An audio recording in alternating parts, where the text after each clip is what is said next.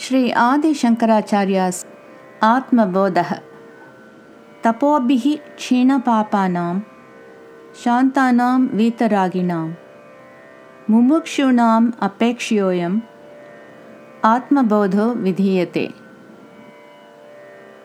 बोधोऽन्यसाधनेभ्यो हि साक्षात् मोक्षैकसाधनं पाकस्य वह्निवत् ज्ञानं विना मोक्षो न सिद्ध्यति।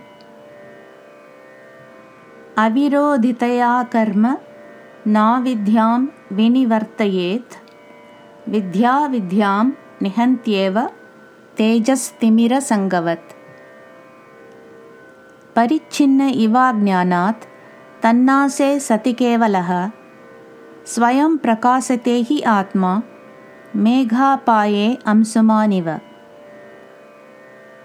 अज्ञानकलुषं जीवं ज्ञानाभ्यासात् हि निर्मलं कृत्वा ज्ञानं स्वयं नश्येत् जलं कतकरेणुवत्। संसारस्वप्नतुल्यो हि रागद्वेषादिसङ्कुलः स्वकाले सत्यवत् भाति प्रबोधे सत्यसत् भवेत्। तावत् सत्यं जगत् भाति शुक्तिकारजतं यथा यावत् न ध्यायते ब्रह्म सर्वाधिष्ठानम् अद्वयम्।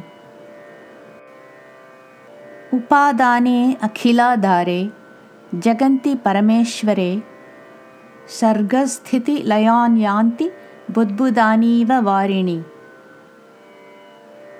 सच्चिदात्मन्यनुस्यूते नित्ये विष्णौ प्रकल्पिताः व्यक्तयो विविधाः सर्वा हाटके कटकादिवत्।